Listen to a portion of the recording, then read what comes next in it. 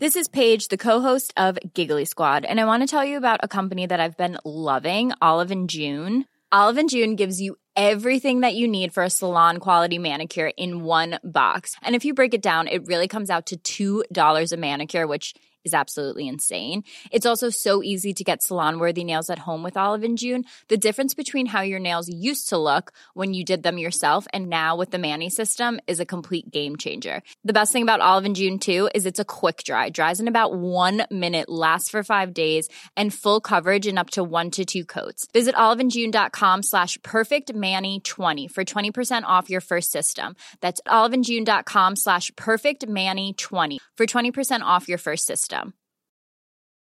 Planning for your next trip? Elevate your travel style with Quince. Quince has all the jet-setting essentials you'll want for your next getaway, like European linen, premium luggage options, buttery soft Italian leather bags, and so much more. And is all priced at 50 to 80% less than similar brands. Plus, Quince only works with factories that use safe and ethical manufacturing practices. Pack your bags with high-quality essentials you'll be wearing for vacations to come with Quince. Go to quince.com/pack for free shipping and 365-day returns. How would you like to look 5 years younger? In a clinical study, people that had volume added with Juvederm Voluma XC in the cheeks perceived themselves as looking 5 years younger at 6 months after treatment. Look younger, feel like you. Add volume for lift and contour in the cheeks with Juvederm Voluma XC. Reverse signs of aging by adding volume to smooth laugh lines with Juvederm Volure XC. For important safety information and to find a licensed specialist, visit Juvederm.com. That's JUVEDERM.com. Not for people with severe allergic reactions, allergies to lidocaine, or the proteins used in Juvederm. Common side effects include injection site redness, swelling, pain, tenderness, firmness, lumps, bumps, bruising, discoloration, or itching. There's a risk of unintentional injection into a blood vessel, which can cause vision abnormalities, blindness, stroke, temporary scabs, or scarring. Talk to a licensed specialist to find out if it's right for you.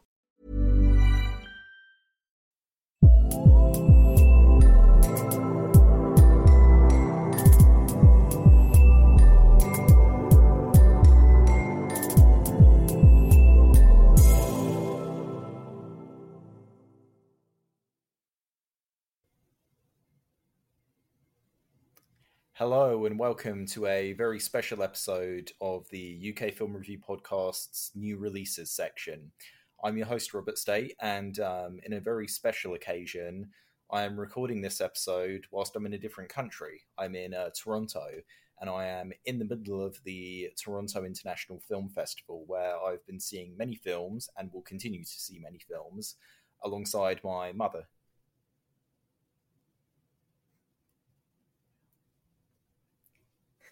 Oh, what? Hi, Penny here. Mm-hmm.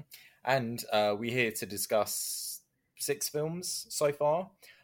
This recording will be done in parts, and you know, if you hear any kind of audio jumping, then that's probably why, because, you know, we're seeing so many movies and we kind of just want to say what we think of all of them, you know. So all right, let's hope that this episode doesn't end up being too long, but, you know, we'll try and keep our thoughts concise but still descriptive. And we will definitely be avoiding spoilers for all of the films as well, so don't worry about that. It is going to be reviewing them, but it's also kind of an impressions one as well. And we will talk a little bit about some of the screenings as well at the end of each of these segments. So to begin with, the very first film we saw was Bros, directed by Neighbours and Forgetting Sarah Marshall's Nick Stoller, and starring Billy Eichner and Luca McFarlane as these two gay men who meet and fall in love in kind of a bit of a typical rom-com scenario. It's coming out at the end of the month in September, and it's definitely very mainstream studio comedy that I think a lot of people are going to see and a lot of people are going to enjoy as well. So what did you think of it? I thought it was good. I thought it was really funny. I thought the two main characters were great.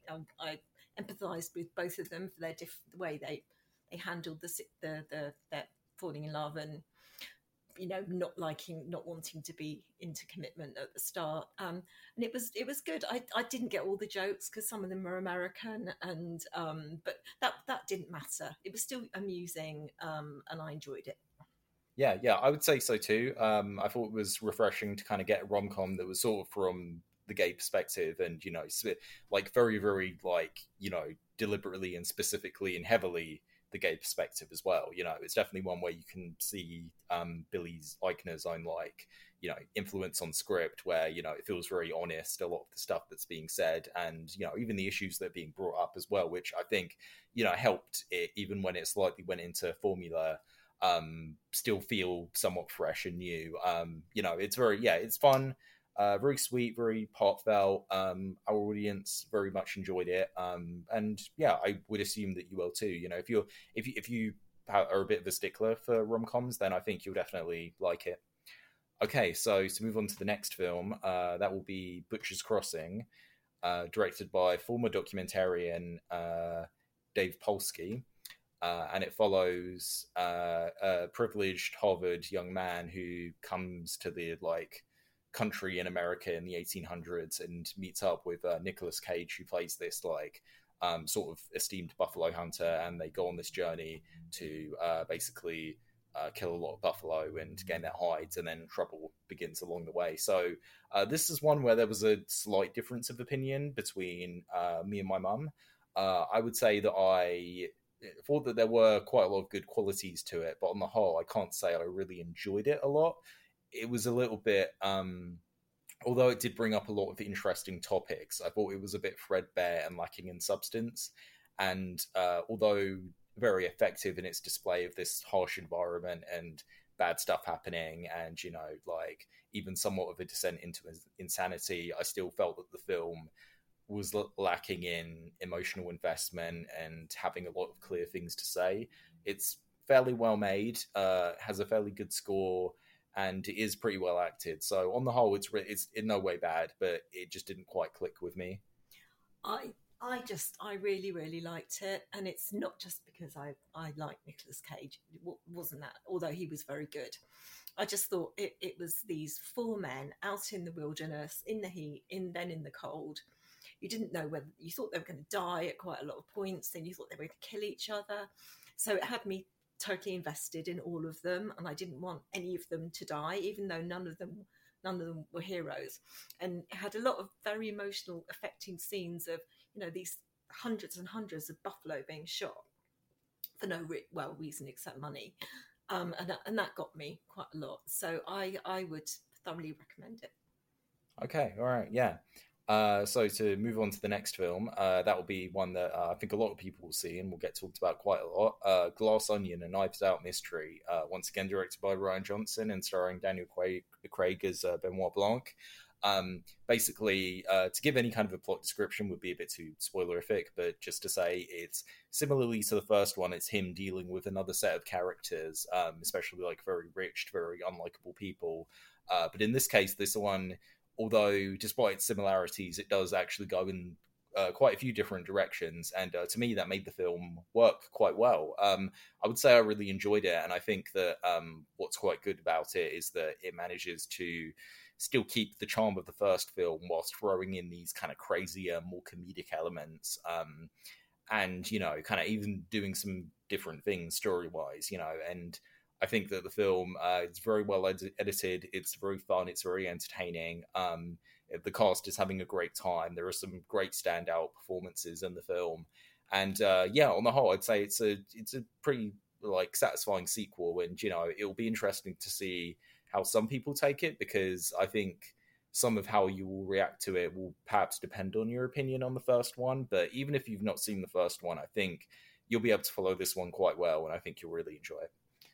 Okay, well, when I was watching it, I just kept looking at all these way over the top people doing really stupid things and being silly, and I just didn't care about any of them. I wasn't at all invested in any of them.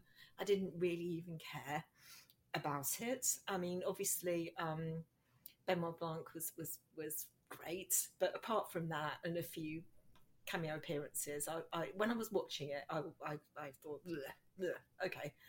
When I came out, we went to lunch, and Robert and I started talking about it. We had an hour-long, fascinating conversation about the clues. Who did this? Why did they do that? what was that? Why was that put there? And it was just fascinating. So in retrospect, I actually got a lot out of it. Just even if it was just exploring it in my head, it was an intellectual exercise for me. So it was great. Yeah, definitely. Because because this film, I think it has quite a lot to it. It's one of those like fairly lengthy, like over 2 hour movies that is you could say like is a bit too long, but despite that, it manages to pack so much. It packs so much into itself, and I felt it was the first time I'd seen a film at the festival that I just felt very enveloped in, and it was very, it was extremely entertained by, and very much was also both it did things that I expected and also surprised me as well, and that's a testament to any like good mystery whodunit film. And on the whole, I think that with this film and Knives Out, Rian Johnson has kind of done new things with the whodunit genre, which is a very hard thing to do, but I think he's managed to do it. So yeah, okay. To move on to the next film, that would be a bit of a smaller one, but still one that's based on a best-selling book that you might have heard of. It's called Aristotle and Dante Discover the Secrets of the Universe, and it's basically it's kind of it's a teen story that then morphs into kind of a gay love story. And it's very much, about emotions and, bad situations and, mentally dealing with your sexuality and relationships and a lot of hot topics. And, the way that I took it was that a lot of it didn't quite hit for me until the third act. But unlike me, the way that my mum felt about it, it was effective all the way through. I have to put my hand up and say LGBTQ films are my favourite film genre. So I was going to, unless it was horrible, I was going to like it, and I did. I really liked it. It was a sweet love story set in difficult conditions for the two 16-year-old boys involved in it.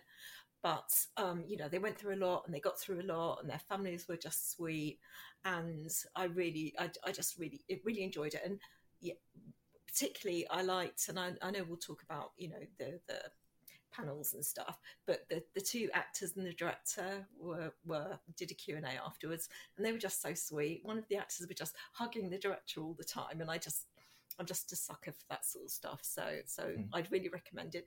I saw Wildhood, which is a similar gay teen film last year at TIFF, and I loved that.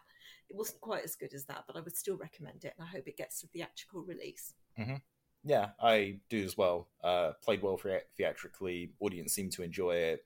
Was shot well. And yeah, it was very. I think will hopefully appeal to a lot of people. Yeah. The only other thing I want to mention as well was that the film, it kind of like when it hit home for me was when the drama became big as well, or what became as big as it could be given the sort of limited scope. And personally speaking, it then kind of made it a bit worth it, worth watching through the first two acts. That it's not that they didn't have drama, it's just that it was a bit lighter. But then I think when it came to play, and it comes to play, and also in a very like powerful sequence that really was shocking and satisfying all at once, in the third act, that is probably one of my favorite sequences so far in any film that I've seen at the festival. Yeah, I would. So yeah, on that basis, yeah, I would recommend it too. Okay, to move on to the fifth film, this will be one that will get a lot of attention, hopefully. Empire of Light, the new Sam Mendes movie that is basically set in a bit of a hard time for Britain. It's the 80s, but it's set around this cinema, and it revolves around this romance that develops between these two very different people that are sort of united by the kind of social situations that are kind of oppressing them in a sense. Olivia Colman and newcomer Michael Ward, both of them do a very good job in the film. The film itself is kind of both exploration of these two characters, also a comment on society, and also kind of a bit of a love letter towards going to the movies. And yeah, I think that both of us had personal things, sort of connections, but I think that for my mum it was a lot more personal. So yeah, I think I think because it was set in the early 80s when I was, I was a young woman, and it just brought, it brought in everything about that, Thatcherism, poverty, racism, riots. It was just had that.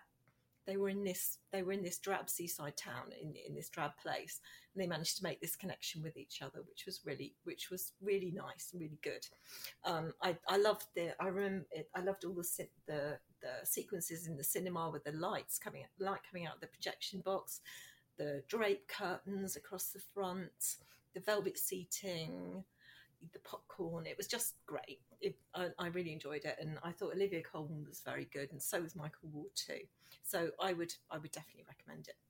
Yeah, I would say that for me personally, although I was recognizing some sort of familiar elements that some viewers might slightly scoff at, like the whole like focus on like them the two main characters not having the best lives and then coming together and kind of having this relationship, or stuff like the on occasion like fairly romantic view of going to the cinema as well. I was recognizing those elements that I had seen in movies before, but I was still fairly enjoying it. It was beautifully presented, beautifully shot by esteemed cinematographer Roger Deakins.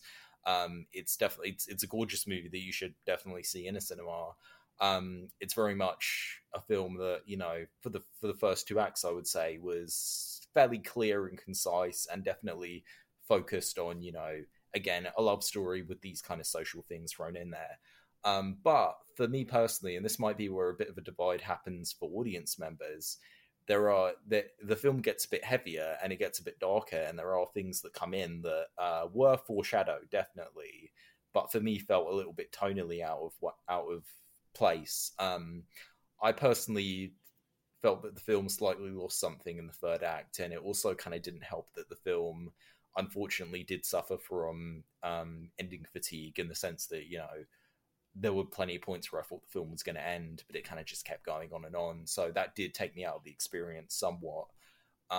So I would have, I don't know how I would have fixed that, but I think the film just needed to be a bit more concise, and that did slightly, it didn't ruin the experience, but it slightly dampened it a little bit. But at the same time though, the film itself still engaged me, and there was still stuff personally I saw in it, especially as a person who has worked at cinema as well.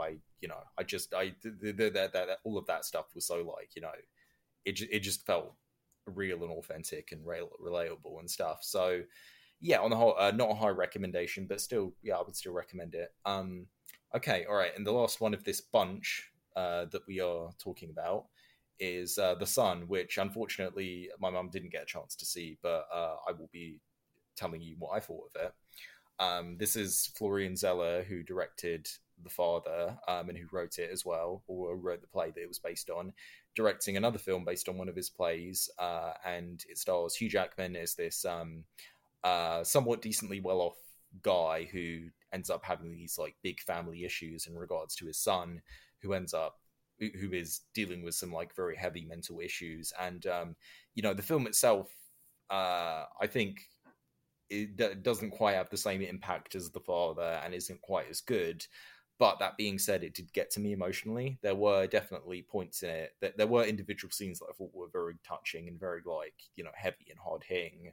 I think it's one of those films where perhaps how much you enjoy it would depend on like how much you can relate to the family situation. I did find stuff to relate to, surprisingly enough, almost to the point where it was kind of scary. And the film itself, I did think was very well intentioned. It had very good acting from basically everybody. Hugh Jackman in particular does a very, very good job playing this very again, put upon father that is still trying to be as good of a guy as he can be.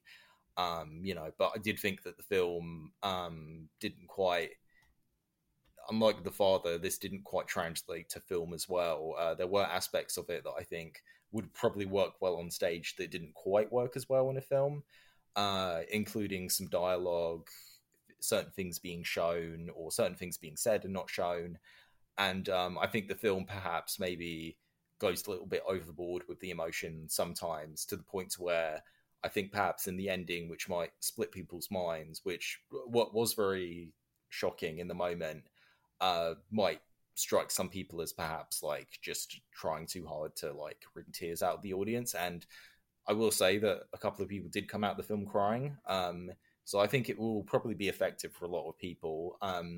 It's not great, but you know, I still respected it, and you know, I respected how that Florian Zeller tried to present this very like hard, sad situation, but this very realistic situation as well, with as much like, you know, detail as possible without like outright showing anything too like graphic or anything. So yeah, bit mixed, but you know, yeah, I would still say go see it.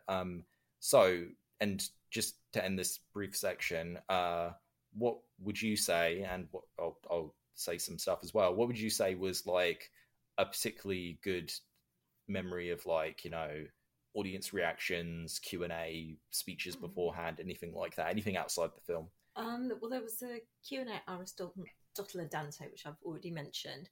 Then also I thought when Sam Mendes introduced his film, and he did a really good speech. He came across as, I never thought he was particularly nice, but he came across as being really nice, and it was just nice. And Olivia Colman walked on the stage, and it was like, God, I'm in the same room as Olivia Colman. So that was a massive thrill for me.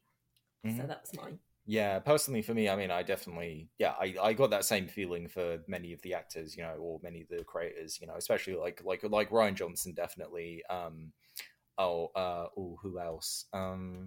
I'd say he was probably the main one, and he gave like the shortest introduction by far, you know, which was kind of funny, but you know, for me personally, it was probably less the introductions and more the kind of audience reactions to the various films, because in case you don't know, they can be quite a rowdy bunch, but thankfully it's all within good spirits. It's all within a lot of the movies and stuff like that, and there were definitely some like instances where they had some very like loud laughs, gasps, very loud, like, you know, even applauses during certain individual moments as well, which was kind of like unexpected, but very, very fun and great to see. You know, it's a positive atmosphere here. So so far it's been very good. So yeah, we will be back in a moment with our thoughts on Women Talking, Triangle of Sadness, and Return to Dust. Hello and welcome to part 2 of this recording. Just split it up in 2 just because of a few issues that were just caused a bit of a delay, but thankfully me and Penny are here now just to talk about the rest of the films that we saw together at TIFF. Part 3 will cover just the films that I saw, but you know, we will have plenty to talk about in terms of the films that the two of us saw, continuing on from part 1. So the next film that we saw together was Women Talking, and this is Sarah Polley's first film in about a decade after her documentary Stories We Tell. And this is very different because it's a drama that follows a bunch of women in a religious community in the 60s that have basically all experienced these like horrific acts of like sexual assault, and they are basically kind of talking to deal with like, you know, what to do next and how to actually like handle this issue now that it's actually like being kind of exposed. So yeah, it's a very, despite being a film that's about like very obviously very like dark, weighty subject matter, it's a film that kind of takes this very like kind of debate quality where it's all about these people with different perspectives, and all of these views are heard, understood, disagreed with on occasion, but still, you know, on some level there is humanity and sympathy in the depiction of all of these different women, despite them in a lot of ways all having these different clashing viewpoints. It's a film that is very, very like effective as a drama. It's excellently performed by the cast. It's very well directed. You know, some people might be put off by the very like dark, desaturated color palette, but you know, even though it was a bit jarring at first, I did get used to it. Same with the dialogue. Again, sometimes it can be a bit like contemplative, a little bit philosophical, maybe even a bit stagey, but as the film goes on, I thought it was very, very effective, and I thought that the film kind of used it to shed light on these different viewpoints and also to help us get to know these characters as well through their differing perspectives. So yeah, I did at the end of the day, even though it's not necessarily an enjoyable film, I did like it. I did really enjoy it. What about you, Penny? Okay, well, I'm not sure. I don't think I didn't enjoy it. And it's silly because it's a film about women, and you think I was naturally drawn to watch it, but I don't know what, it just came across to me as just a bit sort of unrealistic. It just I just didn't believe what was happening on the screen. And I think that's my fault. I don't think that's the filmmakers. I mean, but the performances were really good. Claire Foy was really, really good. So was Rooney Mara. So were all of the women. There was one man, Ben Wishart, and I didn't think he was. I thought he was miscast and not very good. But so performances were great to me. But I wouldn't watch it again, and it didn't really make me think. Okay, all right, yeah. So yeah, I'm kind of the opposite. Also in Ben Whishaw as well. I thought he was very good, but okay, yeah. So and despite that as well, I do think that this movie might like fairly resonate with like a lot of people as well. Again, there are so many different perspectives that are kind of shown that you'll probably see yourself in one of them. So yeah, I did overall like it. It's not my favorite of the films that I saw at the festival, but I do think that it did get second place at the People's Choice Award TIFF ranking, and I do think it deserves that place, definitely. Okay, all right, to move on to the next film that we saw on the same day, Triangle of Sadness, the new film by Ruben Östlund, the director of Force Majeure and The Square. Two films that I haven't seen. I haven't seen any of his films, actually, and this was the first one I watched, but this was definitely up there as being one of my favorites at the festival. I think it made me, not only did it make me curious about watching his other films as well, but it also made me just, it made me laugh. It heavily put stuff into my mind about, like capitalism and class, because that's kind of the satire of the film. And it does so in a way that's both like thoughtful, but also hilarious as well, and really outrageous. There are just sections of this movie, especially if you like go into it completely blind, which I think you should do. There are just sections that will just like have you laughing, but also will make you really grossed out. It's a film that is very well shot. It's beautiful to look at. The structure of it is really well handled. The film has such a clear, distinctive three-act structure that really benefits it. It's a very lengthy film, but it didn't feel too long, and it kept me consistently entertained. And it's also one that I think is pretty excellently acted from a bit of a strange cast, but it's a cast of actors who will perfectly suit their roles and really, really do excellently. It's the kind of movie that I think, I'd sort of say it's kind of like if you took Parasite and basically changed up the sort of plotting and story, but still it gave it that same kind of sense of thematic purpose and commentary, and still made it really, really entertaining like that film was, but just kind of did it in a different way. I think if you like that movie, and if you just like these kind of like quirky, weird satires, then I think you'll really enjoy it. And I had a really great time with it. Okay, I was the same, Robert. I thought it was completely, utterly brilliant. It was the best film I saw when I was at TIFF.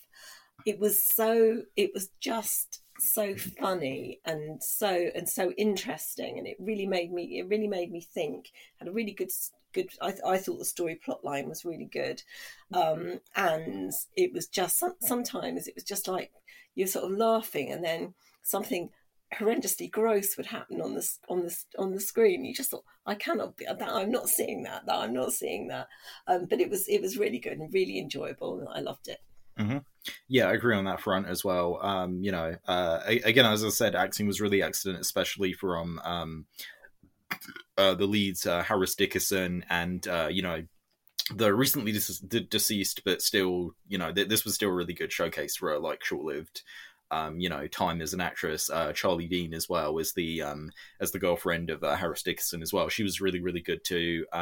Everyone in the cast did really well, and I think that the yeah, it's also the kind of film that, despite being so long, you know, it doesn't really have a conventional like ending as well. And, you know, maybe some people will be put off by that, but I actually quite like the ending and the way it concluded as well. So yeah, like, don't go into it expecting a traditional movie. Go in expecting something that will be weird but still very, very fun to watch. Yeah, okay, so to move on to the next one, that will be Return to Dust, this Chinese drama that's all about, you know, poor rural Chinese farmers that are living on like the kind of the fringe of society. You know, and this one was it was one that I really didn't know that much about going into it, and upon watching it, I have to say that you know, it wasn't bad by any means, but I think just the perspective it took wasn't something that I could really get into. To me, it took too much of a cold observatory perspective upon these people's lives rather than like an emotional one that would have really gotten me into, you know, the story and, you know, the characters, and maybe really invested and interesting in like, you know, their plight and what was going on. You know, to me, it just sort, and it made for a film that I unfortunately found quite boring. You know, but I will admit that in the third act, there were some scenes that were very, very well done, and some scenes that were quite harrowing and powerful. So I can't in any way call it a bad film, but it's just one that didn't do much for me. I liked it, and I think probably because the two main characters were middle-aged people who hadn't been able to get married for economic reasons on his part, and because she was disabled on the woman's part, they were forced to get married so their families could get rid of them, and they had to eke out this living on this farm. And you watch the different seasons, the backbreaking work they had to go through. They ended up building their own house entirely from their own hands. You know, there's no technology. It was like sort of 13th century England. It was just totally not of this world. But I thought I just was very touched by it. You know, they started out not knowing each other, and then they got closer and closer. They had this shared task. And there was, you know, not one word of love, no kiss, no nothing, but you could tell how much they actually really loved each other, and I just loved that. So that's it. Yeah. So far, I think she got invested in it, and I didn't. So, you know, yeah. I guess it's just the difference in perspective, I suppose. You know, so yeah. Overall, yeah. Overall, I think that's basically it. To move on to the next film that we saw together, and this will be skipping ahead a little bit, but to move on to the next film that we saw together a few days later, that would be The Banshees of Inisherin, which is the new film by Martin McDonagh after Three Billboards. Basically, it's this tale of these two friends who end up basically having this like feud and conflict that all comes from, you know, one of them basically wanting to just end the friendship. And, you know, like saying too much, I think would kind of give it away. You know, like a lot of films at this festival, I think it's good to kind of go into the film only knowing the basic baseline of it, because, you know, what kind of comes of it as well is very, very like, it's funny as well in, you know, the kind of In Bruges, and again, Three Billboards kind of style, but it's paired with like this quite like harsh subject matter as well, that honestly I found to be the kind that was both relatable and also very, very relevant and current to how we live our lives now. It's the kind of film that I did really, really like it, and it's definitely it's kind of tied for Triangle of Sadness for me personally. Just because, like, not only was it very well executed, but it just had this kind of, the drama just had this, like, affecting, powerful feel that, again, I could kind of see myself in. But at the same time, though, it also had me, you know, very much seeing the flaws of both characters and being kind of annoyed by them, yet also understanding why they were the way they were. It also helps that, you know, the performances from Colin Farrell and Brendan Gleeson are really, really good. Farrell. Want to get a chiseled look in the jawline? Sculpt and shape your jawline with added volume from Juvederm Volux XC. Juvederm Volux XC is an injectable gel specifically designed to be robust enough to improve moderate to severe loss of jawline definition. And it is the first and only hyaluronic acid filler approved for the jawline. Add volume to your jawline for a chiseled look with Juvederm Volux XC. For important safety information and to find a licensed specialist, visit Juvederm.com. That's Juvederm.com. Not for people with severe allergic reactions, allergies to lidocaine, or the proteins used in Juvederm. Common side effects include injection site redness, swelling, pain, tenderness, firmness, lumps, bumps, bruising, discoloration, or itching. There's a risk of unintentional injection into a blood vessel, which can cause vision abnormalities, blindness, stroke, temporary scabs, or scarring. Talk to a licensed specialist to find out if it's right for you. Visit Juvederm.com. That's Juvederm.com. Hiring for your small business? If you're not looking for professionals on LinkedIn, you're looking in the wrong place. That's like looking for your car keys in a fish tank. LinkedIn helps you hire professionals you can't find anywhere else, even those who aren't actively searching for a new job but might be open to the perfect role. In a given month, over 70% of LinkedIn users don't even visit other leading job sites. So start looking in the right place. With LinkedIn, you can hire professionals like a professional. Post your free job on linkedin.com/people today. Especially, I think, does an excellent job playing a character that is, in many ways, very hard to like, but you still do sympathize with him despite everything. It's another great, performance dynamic between these two after In Bruges. And it's a film that has not only probably one of my favorite third acts of the year, but has also the ability to make a scene with a donkey really surprisingly sad, harrowing, and powerful all at once. So I did really enjoy it. Yeah, I'd agree with everything you said, Robert. I think particularly I thought Colin Farrell was brilliant. Really, really good, really, really good performance. I think he deserves an Oscar nomination, definitely. And so I enjoyed it for every reason you said. You know, it just sort of pointed out in a way that we might have these arguments and so forth, but that's not really the important thing. You've got to see what the really important and sad things that are happening in your community are, rather than just focusing on your own little squabbles. So that's it. Yeah. Which you definitely see in some of the supporting cast as well, who also do really, really well too. And the film, again, the film itself is pretty hilarious, has a lot of funny dialogue, and that does help with the setup of it. The kind of setup that it does seem, again, very, very strange and again, very, very petty. But as it goes on, it really critiques that pettiness and kind of, very heavily has you going come on, guys, why are you doing this? You could just not do this. You could just, patch things up and stuff. But, what happens is so harsh in the film and so dark. But still really, again, it kind of gets across that message. And, again, it's a message that I think, again, people can kind of see themselves in, the whole point of conflict and how that's, inherently it's just bad, especially if it's between, two people with a lot of history and stuff like that. So, overall, when it comes out, definitely watch it.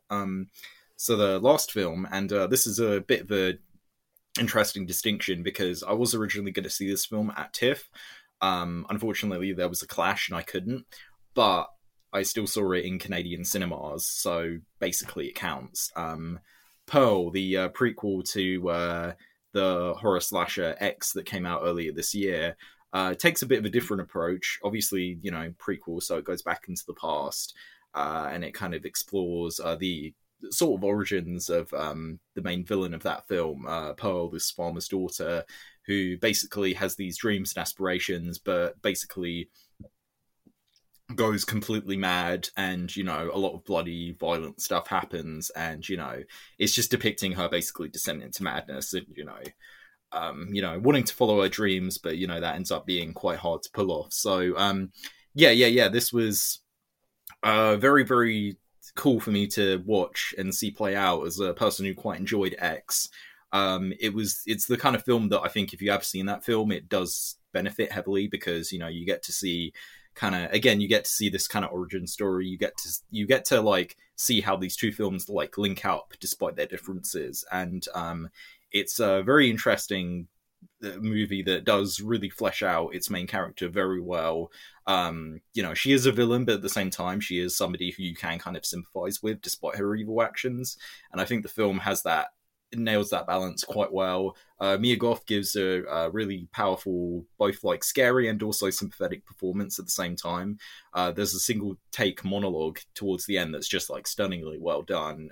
Really well acted by her and really well directed too.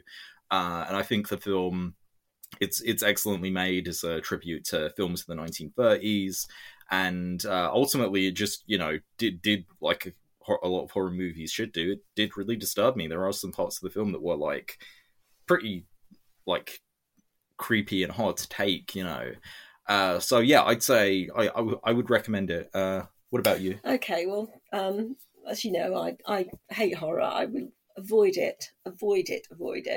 But I went to see this one, and I'm glad I did.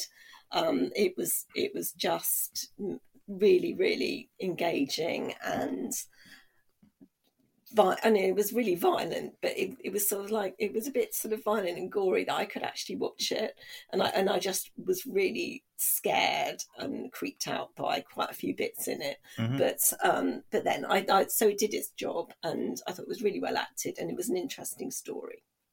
Yeah, definitely. Yeah. And she hasn't seen X as well. So I think if you haven't seen it, I mean, it'll be a bit of a different experience, but I think you probably might still like it. I think you just need to basically have an understanding of the kind of film that it is, which is, violent, but also kind of got this sort of campy quality to it that, that might seem quite weird, especially in one early scene involving like a scarecrow, but it's still very, very well done.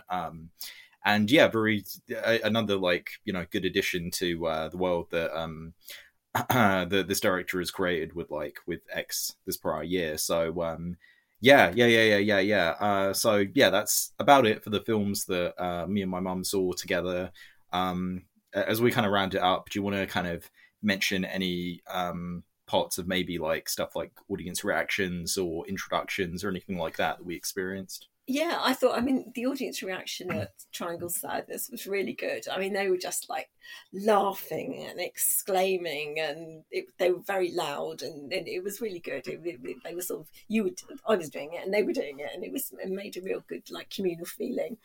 And then with the Banshees of Inisherin, it was towards the end of the festival, and the audience, they were like cheering when the film came up, and they were cheering about this, cheering about that, calling out, doing everything. And I, at one point, I thought, are these just like TIFF employees who are just having like a trip out to see the film, and they're so relieved the festival's over, because they just seemed all drunk and mad. But it was nice to be a part of, so I enjoyed that. Yeah. What I would say is that for me, in terms of any like favorite moments like that, it was kind of more like it was both a couple of things about the intros and also the Q&As as well, because my favorite one would be the women talking one. The introduction of that was great. It was great to see it play out as well, because director Sarah Polley came out on stage, and she kind of showed herself to be really gracious, because she was all about complimenting the crew and the people who had kind of worked on the film but wouldn't be on the stage, as she basically put it.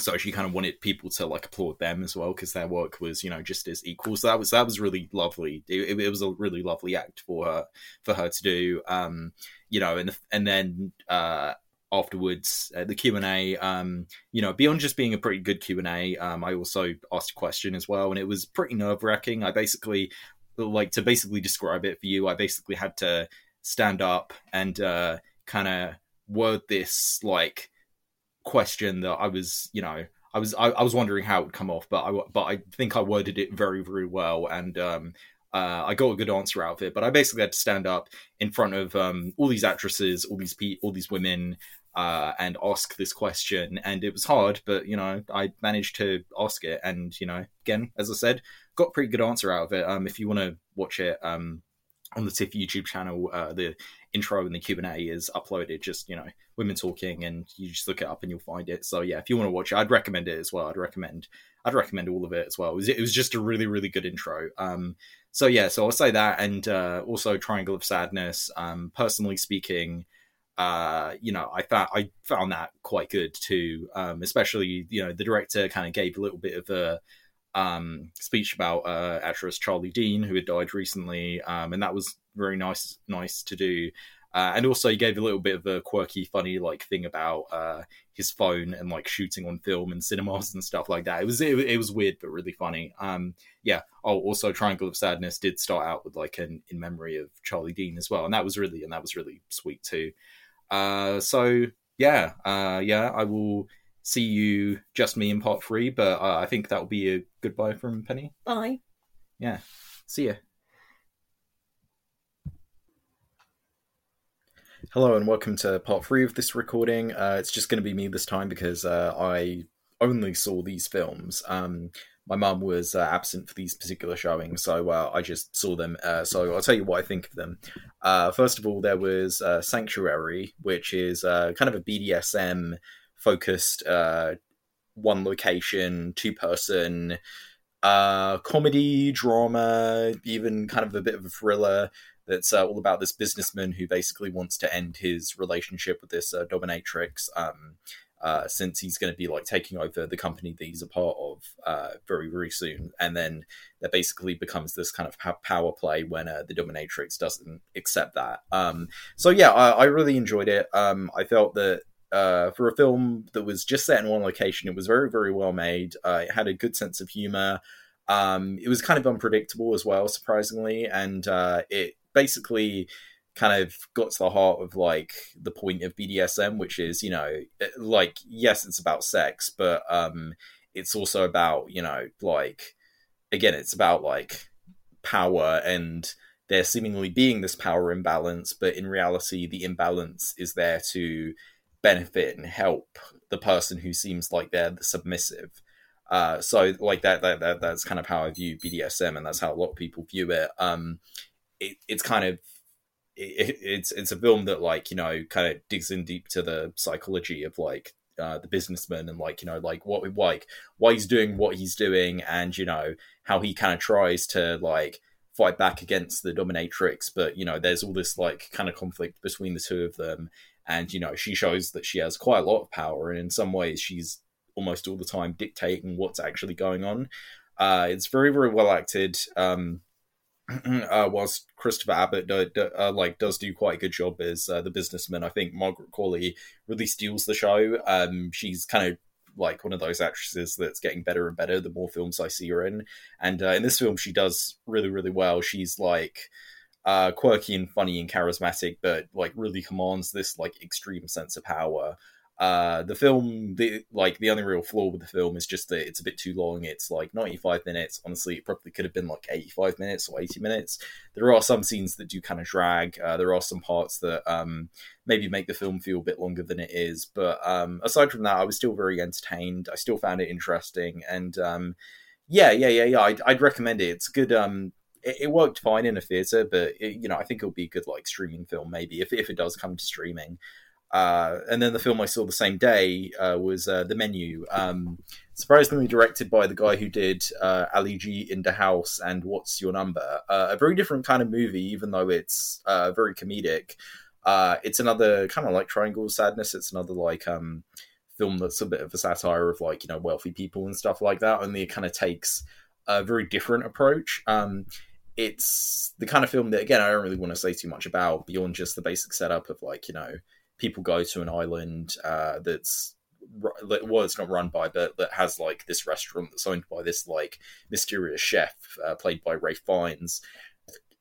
And I'll say this, the film itself, the story, in hindsight, I'm kind of wondering what it all meant and what the specific message and point was.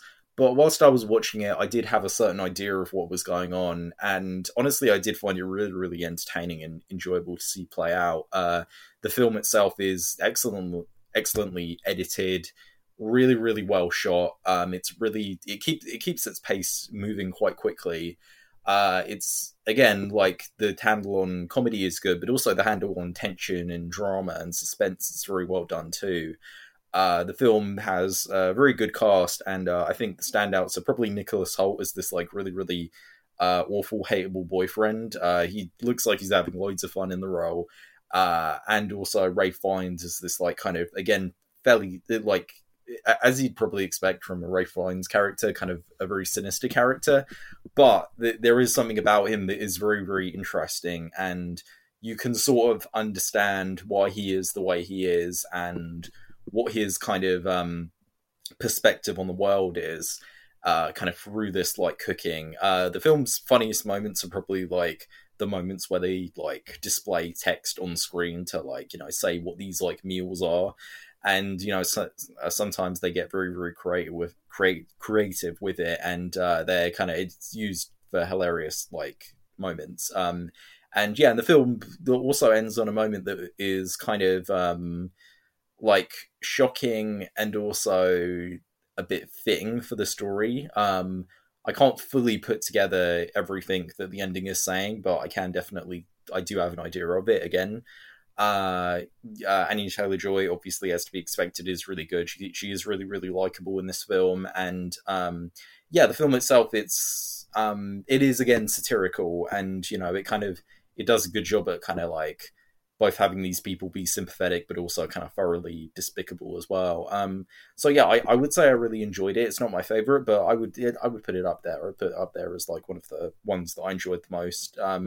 So yeah, the one that I saw the next day was this movie that might be little seen, which is kind of unfortunate because, you know, I think it's pretty good. Susie Searches. Susie Searches is basically like, once again, to not go into too much detail, it's basically about this young girl who's like this university student who's really, really obsessed with like true crime and has her own podcast, and eventually gains fame via rescuing this this very like kind of popular YouTuber who's also a university on her campus, you know, and she gains fame from it and she gains success, but then suddenly, you know, it becomes clear that like that fame is going to be taken away from her, and you know, she tries to like maintain it and stuff like that. And the film, you know, it's one of those movies that like, you know, kind of like does a bit of a switch flipping not too far into it, like about I don't know, roughly I'd say half an hour into it. I still don't want to say what it is as well, because I think that it's best like if you are held in surprise and then you realize, oh, okay, the film is actually about this instead. The film itself, it's very quirky and a bit awkward, but it's still fairly stylized, and I think it backs up the main character's worldview.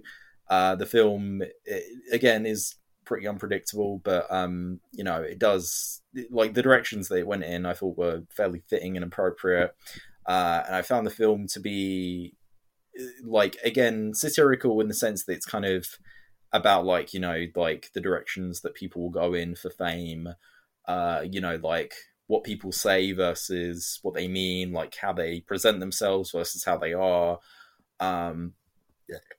And there are even some fairly effective horror sequences as well that, for a first-time filmmaker, works excellently done, and, you know, really make me like, you know, they make me want to see her like tackle a full-on horror film, because, you know, like the woman who directed this film did those scenes excellently, and on the whole, I'd say I liked it.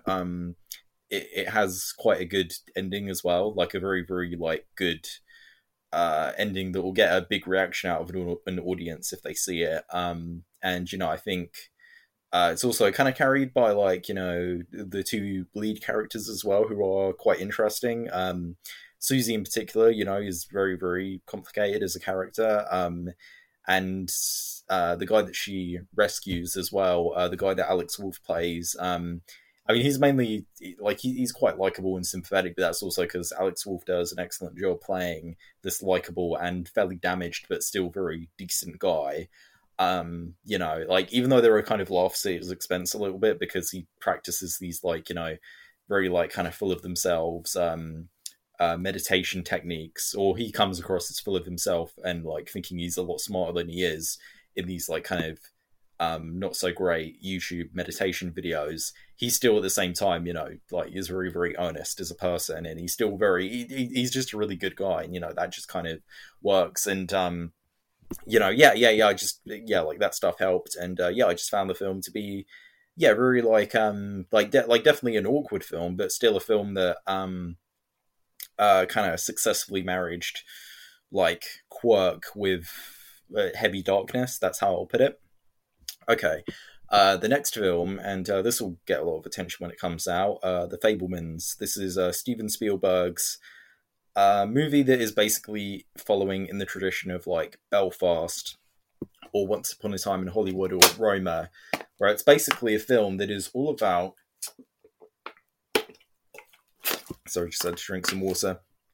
It's a film that is basically all about his own life in childhood and upbringing, and you know, it makes sense for Spielberg to do a movie like this because, you know, his movies have always been about family, and his films have also always, like, you know, in some way been inspired by his own past, like not only making movies, but also his family situation. You know, I mean, I am questioning, you know, how much of this movie is, like, true to his life and how much isn't.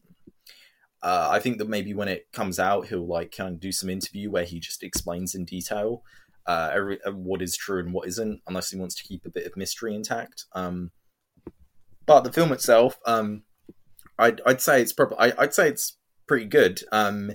It's not. I don't think it's quite as good as it was hyped up to be, but at the same time, I think that Spielberg, he handles the emotion very well, as to be expected. The film itself does slightly suffer a little bit in its storytelling, in the sense that the first act of the film, or at least the first like 50 minutes, is good, but it is fairly light. And you know, I was kind of thinking like, okay, all right, you're not really like, this isn't that like dramatically engaging. Like, this is fun to see play out. It is very, very fun to see this kid, you know, basically learning about movies for the first time, like seeing his first film and trying to make a film as well. Like that was really endearing and sweet and nice, especially because, you know, not only is it for like Spielberg himself, but it's also, you know, it's the kind of thing that anybody can see themselves in. Like anybody can see themselves, you know, like they can think of any big movie fan or filmmaker can remember that time, you know, or can remember the time that they first tried to make a movie, even when they were kids.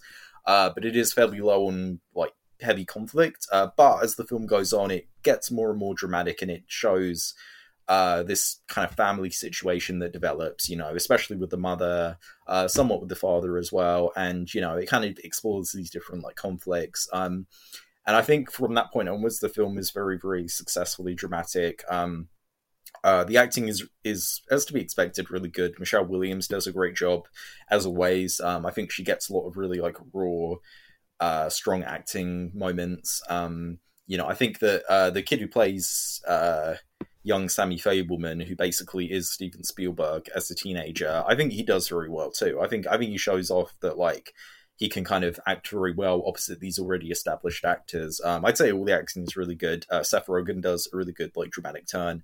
Judd Hirsch has like basically one scene, but it's definitely one of the standout scenes of the film.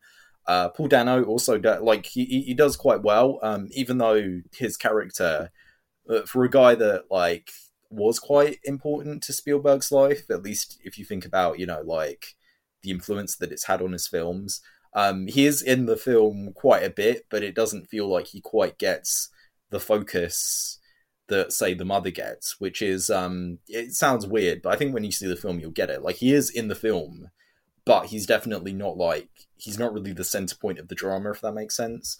You know, but, you know, again, his scenes still work very well. The film does have a little bit too much going on, but at the same time, I can understand like Spielberg's attempt at like, you know, like trying to tell a fairly slice of life movie where, you know, there are several different things going on at once, and maybe not one that necessarily has as traditional of a film structure. You can kind of see this in the fact that like, I mean, yeah, there is a third act of the film, definitely, but it's not really a traditional like climax trajectory. It kind of does have a bit of a conclusion, but it's not, your typical movie conclusion, if that makes sense. So there are some issues, but even then, for a film that is 2.5 hours, I didn't really feel that it dragged heavily. I think that the film, a lot of it really works. I think that the characters were very likable, and I would say a couple of them are even fairly three-dimensional as well.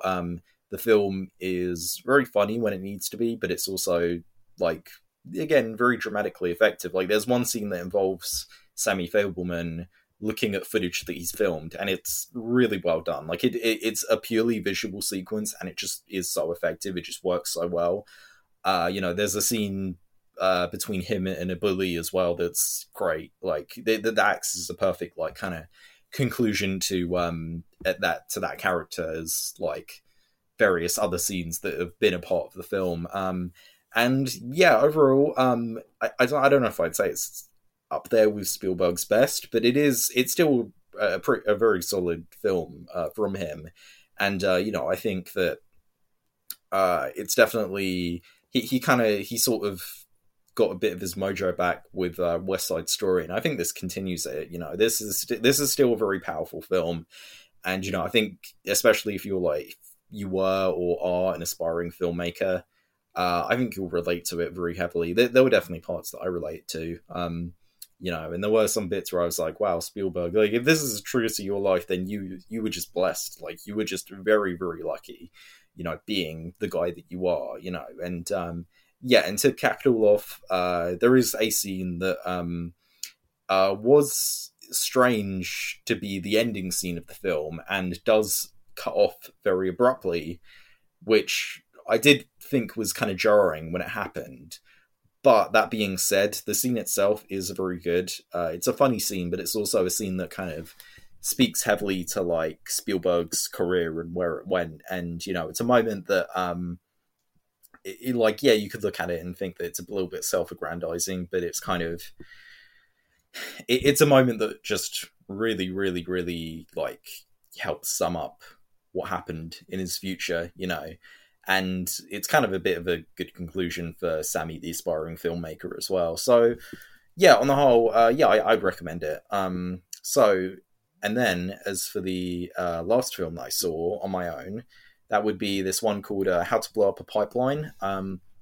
It's basically a film that is all about these environmental activists who are basically trying to kind of, as the title suggests, blow up this pipeline. And what I quite enjoyed about this film is that, it kind of, it takes actually a fairly sympathetic approach to environmental, not just environmental activism, but kind of bordering on eco-terrorism. And I kind of do like the fact that, obviously they're causing property damage and what they're doing is not legal, but at the same time, they're not really they're not killing people or directly hurting people or anything like that. And the film does a good job at showing how the negative effects of this kind of environmental stuff can have on these various people, and also why in some ways it's it's understandable why they'd resort to this as well. So it had a sense of humanity and empathy to characters that would typically just be bad guys, in a film, or maybe they'd be kind of anti-villains maybe, but in this case they're more kind of anti-heroes, and even calling them anti-heroes is a little bit they're only anti because they're kind of outside the law and stuff like that. So I did find that fairly daring and respectable as well. The film, in terms of its filmmaking, is very well done. It's got this kind of synth score that it gives it this sort of old-fashioned, almost kind of John Carpenter feel, especially when you combined it with the sort of fairly pretty gritty looking cinematography that almost weirdly looks like it's kind of shot on digital video almost.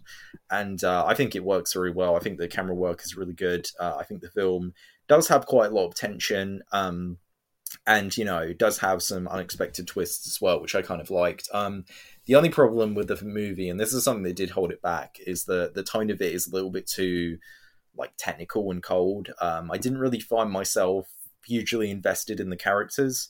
And that's also kind of because, you know, the film kind of, it through these flashbacks that are kind of put throughout the film, holds off and revealing a lot about them until, you know, these flashbacks come in, and they do help, like they do make me understand them, but they didn't really make me fully connect with them or care about them. You know, like there is a bit of like backstory to them, but they're not like, they never, none of them really stood out as being really strong characters. The film did have like, you know, a couple that I was emotionally invested in, and I had one that kind of threw me for a loop in terms of how she was, but aside from that, I wasn't that invested. The acting was good, but nothing like amazing or outstanding. It was good. It was a well chosen cast of like, you know, like somewhat recognizable actors that I think like kind of like they are more like character actors, but they all, it's a bunch of young actors that did very, very well still in the film. And yeah, overall, I mean, I'd say I enjoyed it. It was fairly average, you know. It wasn't bad, but it wasn't like amazingly good either. It was okay. It was decent.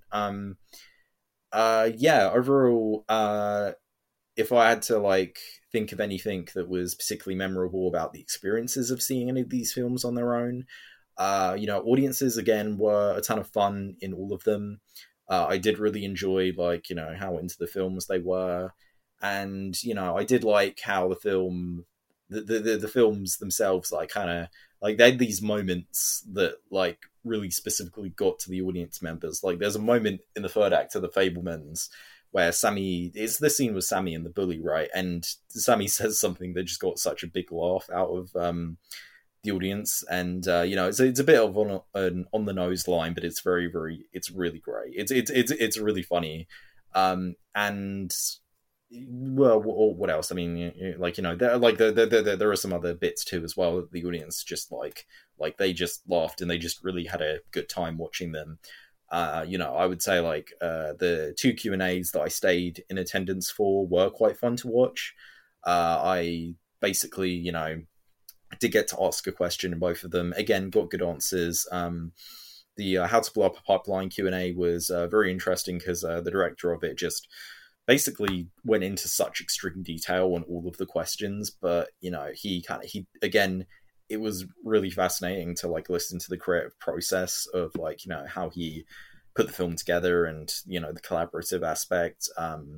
You know, if you want like, if you want an idea of like, you know, how filmmaking works or how development works and anything like that, you know, you basically should just listen to any Q&A, because, you know, if it's a good one, then the director or the writer or the actors will like explain it very heavily and give you a very good idea of it. You know, and that's basically what these Q&As did, and they were a ton of fun. Specifically, I'm talking about the Susie Search's Q&A and the How to Blow Up a Pipeline Q&A as well.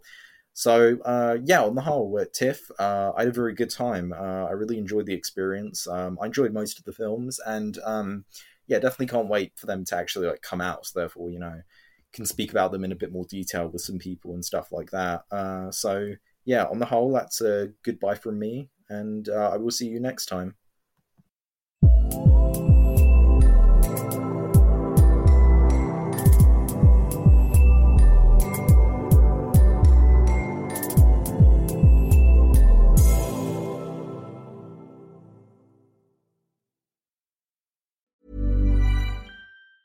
Planning for your next trip? Elevate your travel style with Quince. Quince has all the jet-setting essentials you'll want for your next getaway, like European linen, premium luggage options, buttery soft Italian leather bags, and so much more. And is all priced at 50 to 80% less than similar brands. Plus, Quince only works with factories that use safe and ethical manufacturing practices. Pack your bags with high-quality essentials you'll be wearing for vacations to come with Quince. Go to quince.com/pack for free shipping and 365-day returns. Want to get a chiseled look in the jawline? Sculpt and shape your jawline with added volume from Juvederm Volux XC. Juvederm Volux XC is an injectable gel specifically designed to be robust enough to improve moderate to severe loss of jawline definition. And it is the first and only hyaluronic acid filler approved for the jawline. Add volume to your jawline for a chiseled look with Juvederm Volux XC. For important safety information and to find a licensed specialist, visit Juvederm.com. That's Juvederm.com. Not for people with severe allergic reactions, allergies to lidocaine, or the proteins used in Juvederm. Common side effects include injection site redness, swelling, pain, tenderness, firmness, lumps, bumps, bruising, discoloration, or itching. There's a risk of unintentional injection into a blood vessel, which can cause vision abnormalities, blindness, stroke, temporary scabs, or scarring. Talk to a licensed specialist to find out if it's right for you. Visit Juvederm.com. That's Juvederm.com. Even when we're on a budget, we still deserve nice things. Quince is a place to scoop up stunning high-end goods for 50 to 80% less than similar brands. They have buttery soft cashmere sweaters starting at $50, luxurious Italian leather bags, and so much more. Plus, Quince only works with factories that use safe, ethical, and responsible manufacturing. Get the high-end goods you'll love without the high price tag with Quince. Go to quince.com/style for free shipping and 365-day returns.